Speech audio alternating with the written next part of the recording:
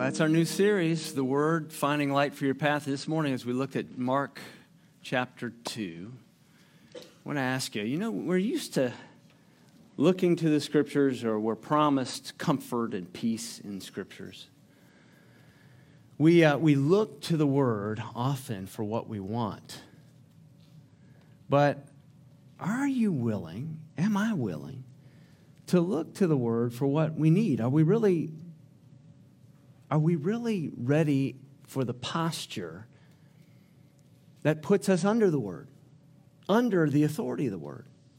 We want it to speak to us in an inspirational way, in a comforting way, in a peaceful way. We want what we want when we want it, don't we? I've noticed that about myself. I want what I want when I want it. But am I willing to put myself in the position to find out what I really, really need? Let's explore that as we look at Mark chapter 2. Turn with me now as we read Mark chapter 2, verses 1 through 12. You'll see it on the screens, but I encourage you to bring your own scriptures and make little jots and notes and maybe even a highlight or two as we go through the series. Hear God's word this morning. And Jesus returned to Capernaum after some days. It was reported that he was at home, and many were gathered together so that there was no more room, not even at the door. And he was preaching the word to them. And they came, bringing to him a paralytic carried by 4 men. And when they could not get near him because of the crowd, they removed the roof above him. And when they had made an opening, they let down the bed on which the paralytic lay. And when Jesus saw their faith, he said to the paralytic, "Son, your sins are forgiven." Now some of the scribes were sitting there questioning in their hearts, "Why does this man speak like that? He's blaspheming. Who can forgive sins but God alone?" And immediately Jesus, perceiving in his spirit that they thus questioned within themselves, said to them, "Why do you question these things in your hearts? Which is easier to say to the paralytic, 'Your sins are forgiven,' or to say, 'Rise, take up your bed and walk'? But that you may know that the Son of Man has authority on earth to forgive sins," he said to the paralytic, "I say to you, rise, pick up your bed, and go home." And he rose and immediately picked up his bed and went out before them all, so that they were all amazed and glorified God, saying, "We never saw anything like this." May God bless us through this, his holy word. Let's pray.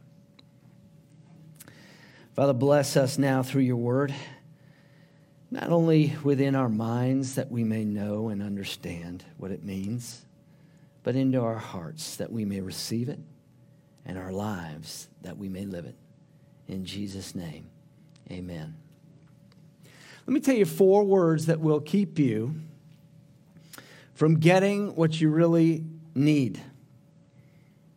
If I could just. Now you fill in the blank.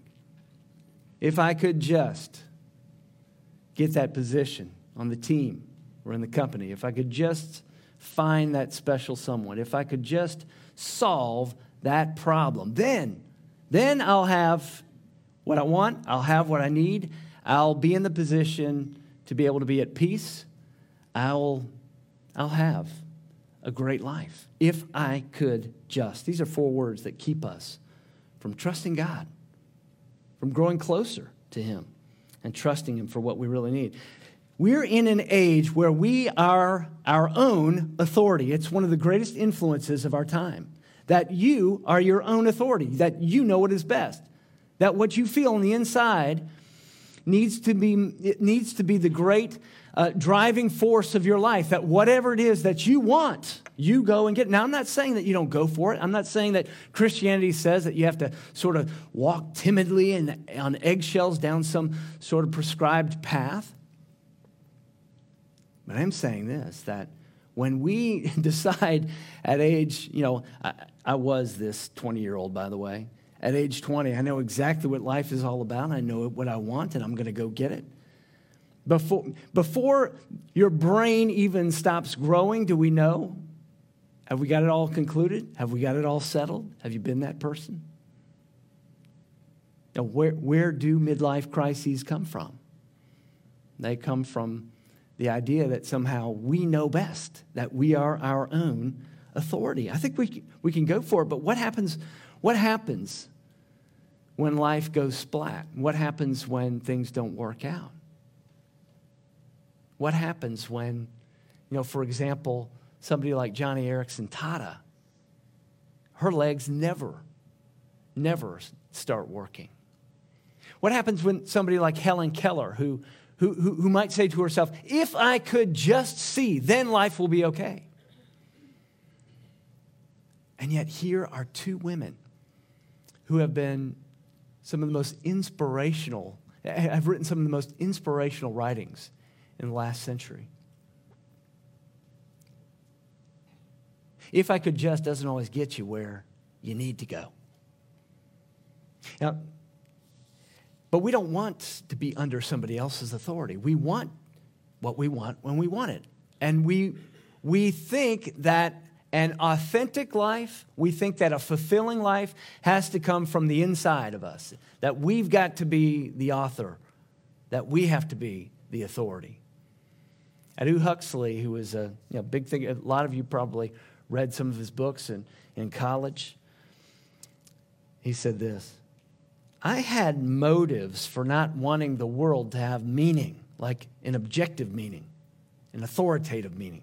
I had motives for not wanting that. And so I assumed the world had no meaning. And then he admits this: the philosopher who finds no meaning in the world wants to prove there is no valid reason why he personally should not do whatever he wants to do. Now, there's an intellectual, egg-headed, big thinker for you. This is the heart and desire of Aldous Huxley's philosophy. I want what I want when I want it. Sometimes our problem is that we want 2 + 2 not to equal 4, right?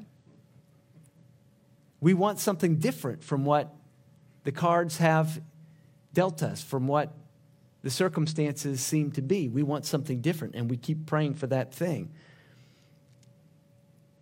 But you can't get through the day without trusting a greater authority than what you want.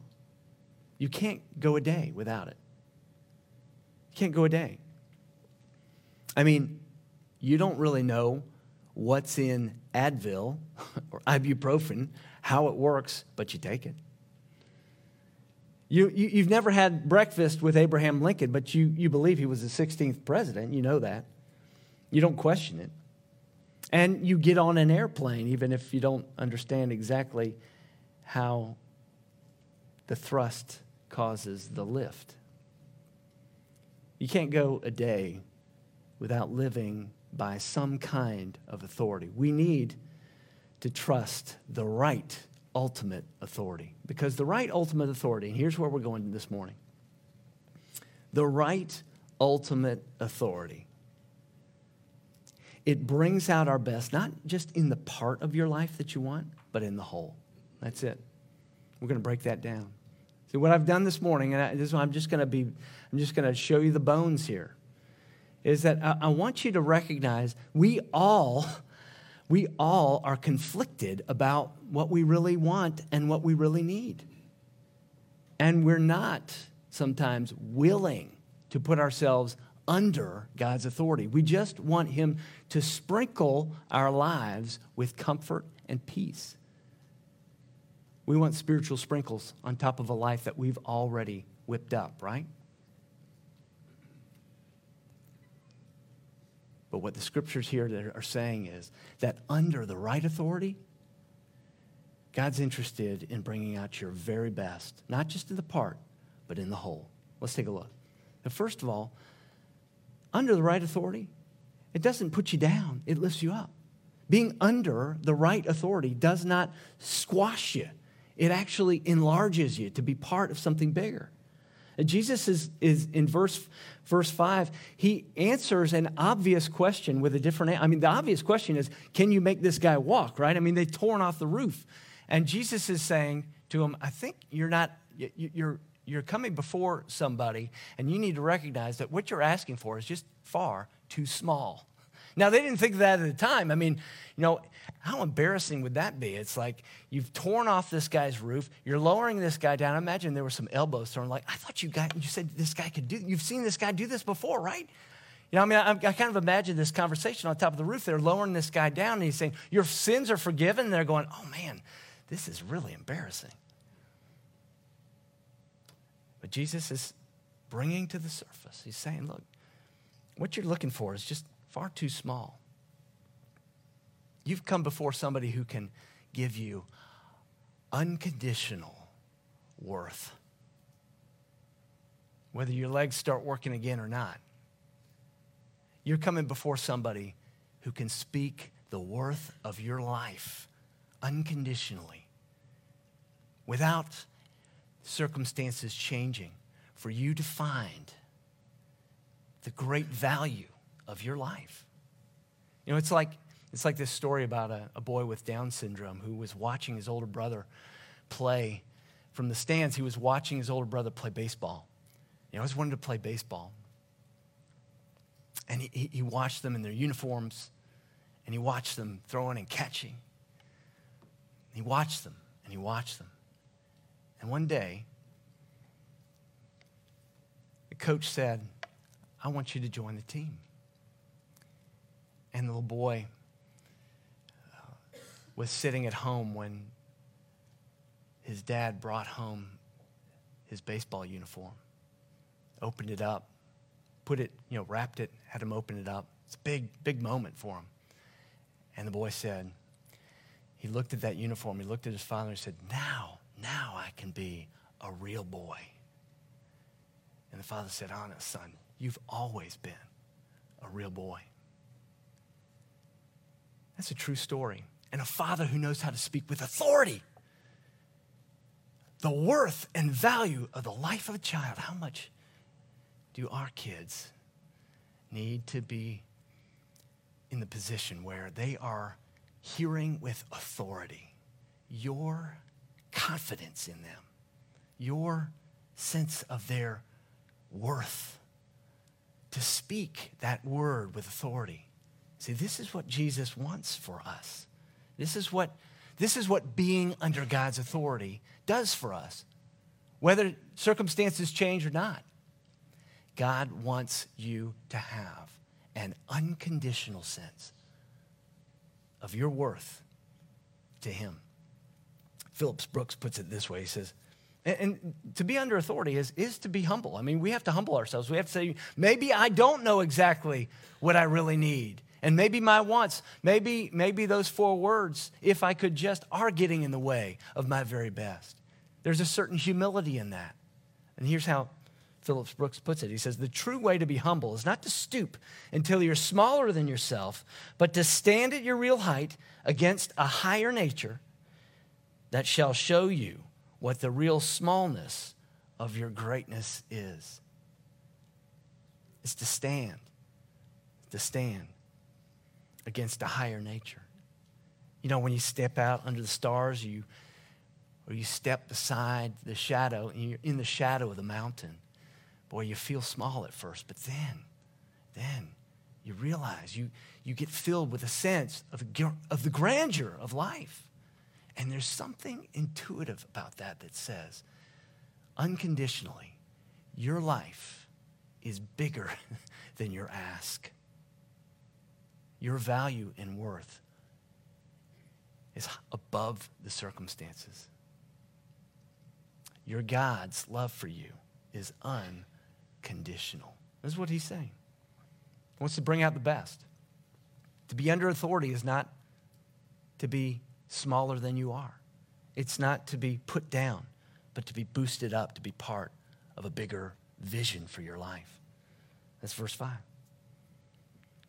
And so he's not talking about just the part of us, though. But this is what we tend to do. We tend to trust our own emotions, right? I mean, our emotions are powerful. Our desires are powerful. Our wants speak constantly to us. But they're just a part. They're just a part. And Jesus is trying to give us a bigger vision. He's trying to speak into the situation to illustrate for time and eternity that God isn't just about the parts. That trusting in him isn't about just the part of life or the season of life that you're in. Not just about the part. So that you do not settle for less than what he wants for you. Verse 9, he asks a question. It's powerful. It's a very interesting rhetorical question. It's been puzzling people for centuries. Which is easier to say? Get up and walk, or your sins are forgiven? What do you think? Which is easier to say? What's easier to say? Hey, son, your sins are forgiven. Or get up and walk. Well, it depends who's saying it. Which is easier to say? How did all that we know, all the universe come into being? God spoke it into being. And so if Jesus is just saying to the man, get up and walk, then he's just speaking to something physical. He's speaking to the symptoms of a condition of human sin, of a broken world. He's just speaking order back into chaos. But if he's going to say, your sins are forgiven, what does it take for God himself, the one who spoke all things into creation, what does it take for God to say and to be true to his word, your sins are forgiven? What does it take? It takes the cross. And so right from the very beginning of the Gospel of Mark, Jesus is anticipating the judgment that is necessary to speak life back into humanity. That judgment wouldn't be upon us, but upon himself. Which is easier to say? Do you see how thick the irony is in that question? Which is easier to say? Get up and walk, or your sins are forgiven. For the guys on the roof, it's like, oh, I hope this is going to work out, right? I mean, we've just torn this roof to shreds, right? Your sins are forgiven. Isn't he getting them to consider what they really need on the whole, as opposed to what they want in that season, in that moment? And see, he's speaking to two different groups, right? He's speaking to a group of people that have sought him out, that have aimed their faith at him, at Christ. But he's also speaking to another group of people who are saying, look, we just want a little help, okay? And both groups want a little help. One wants help with their legs. The other group wants help with the law, the laws. One group wants help walking, with their friend walking. The other wants help walking in the law, walking according to the law. Who am I talking about? I'm talking about the Pharisees. Pharisees are right when they say, who can forgive sins but God alone, right? And what they want, what they're looking for, the part, not the whole, is, Lord, just give me a little bit of help. And isn't that what we want on Sunday? Sometimes it's like, give me a little bit of something to help me get back on the horse and ride it better. Give me just a little help, all right? Just let's go to the Word and give me a little boost, give me a little help, give me a little assistance here with my life, right? Centered on me. And this is the great tragedy of our age. We're changing laws in our country so that people can be curved in on themselves. That's the way that Luther put it. Incurvata se means to be curved in on yourself. And I have the same reaction you have when we change laws that allow people to just do whatever they want, whenever they want, however they want, writing their own rules, being their own authority. I have the same same reaction you do. I get offended by it. I think, this is not good for us. But Jesus is looking at, and he's saying at the same time, he's looking with a sense of compassion. This is not good for you, he's saying. Because we all have this same kind of problem. We just want a little bit of help from God. This is how somebody put it, sort of poetically. He says this. He says, I'd like to buy $3 worth of God, please. Not enough to explode my soul or disturb my sleep, but just enough to equal a warm cup of milk or a snooze in the sunshine. I don't want enough of God to make me love my enemy or pick beets with a migrant. I want ecstasy, not transformation. I want the warmth of the womb, not the new birth. I want a pound of the eternal in a paper sack. I'd like to buy $3 worth of God, please. They've torn off the roof with great expectations that they're going to get the part fixed. And Jesus is saying, I want more for you than that. I don't want you to settle. And Pharisees, I don't want you to settle for just a little bit of help, doing better to obey, doing better, just behaving more. I'm going to speak to your very condition, your human condition, not just a part. See, he's here to bring out the best under his authority, not to squash, to elevate, not just the part, but the whole. The whole. Authority brings out the best in the whole person. This is what this passage is really all about. You look at verse 11, he says, go ahead, rise, pick up your mat, and go home. Why does he say that? Why does he go ahead and fulfill the physical part of this if the real big problem has already been solved? If he said your sins are forgiven, if he said, look, your faith has healed you. Well, because he wants to demonstrate that he does have the authority to forgive sins. He is the authority that can speak to your deepest needs. So he demonstrates that. He demonstrates it to all these eyewitnesses. He demonstrates it in such a way that lines up with the scriptures as well.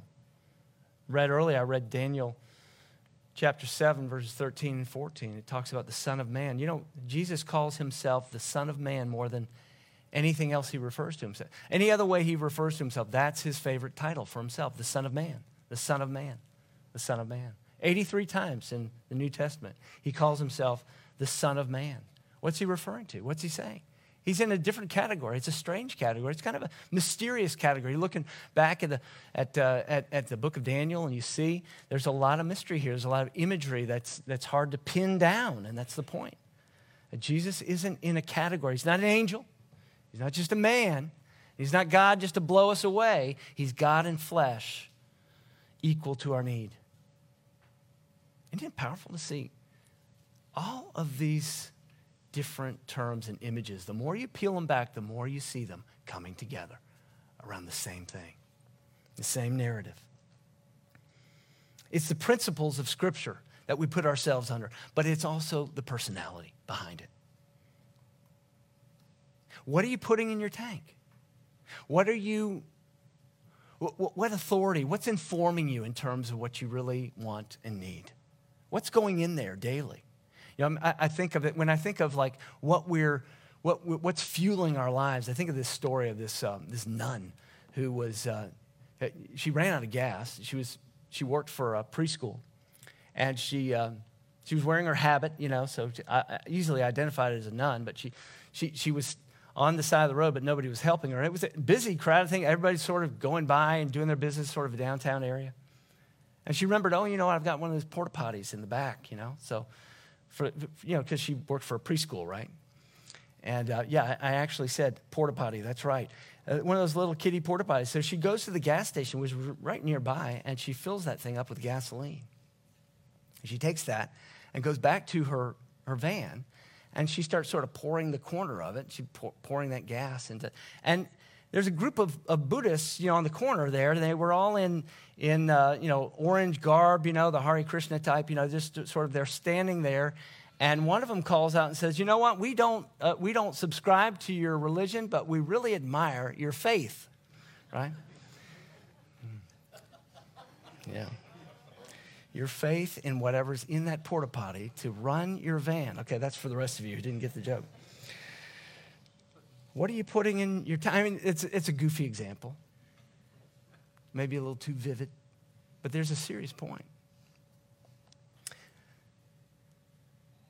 Why did he say your faith has healed you?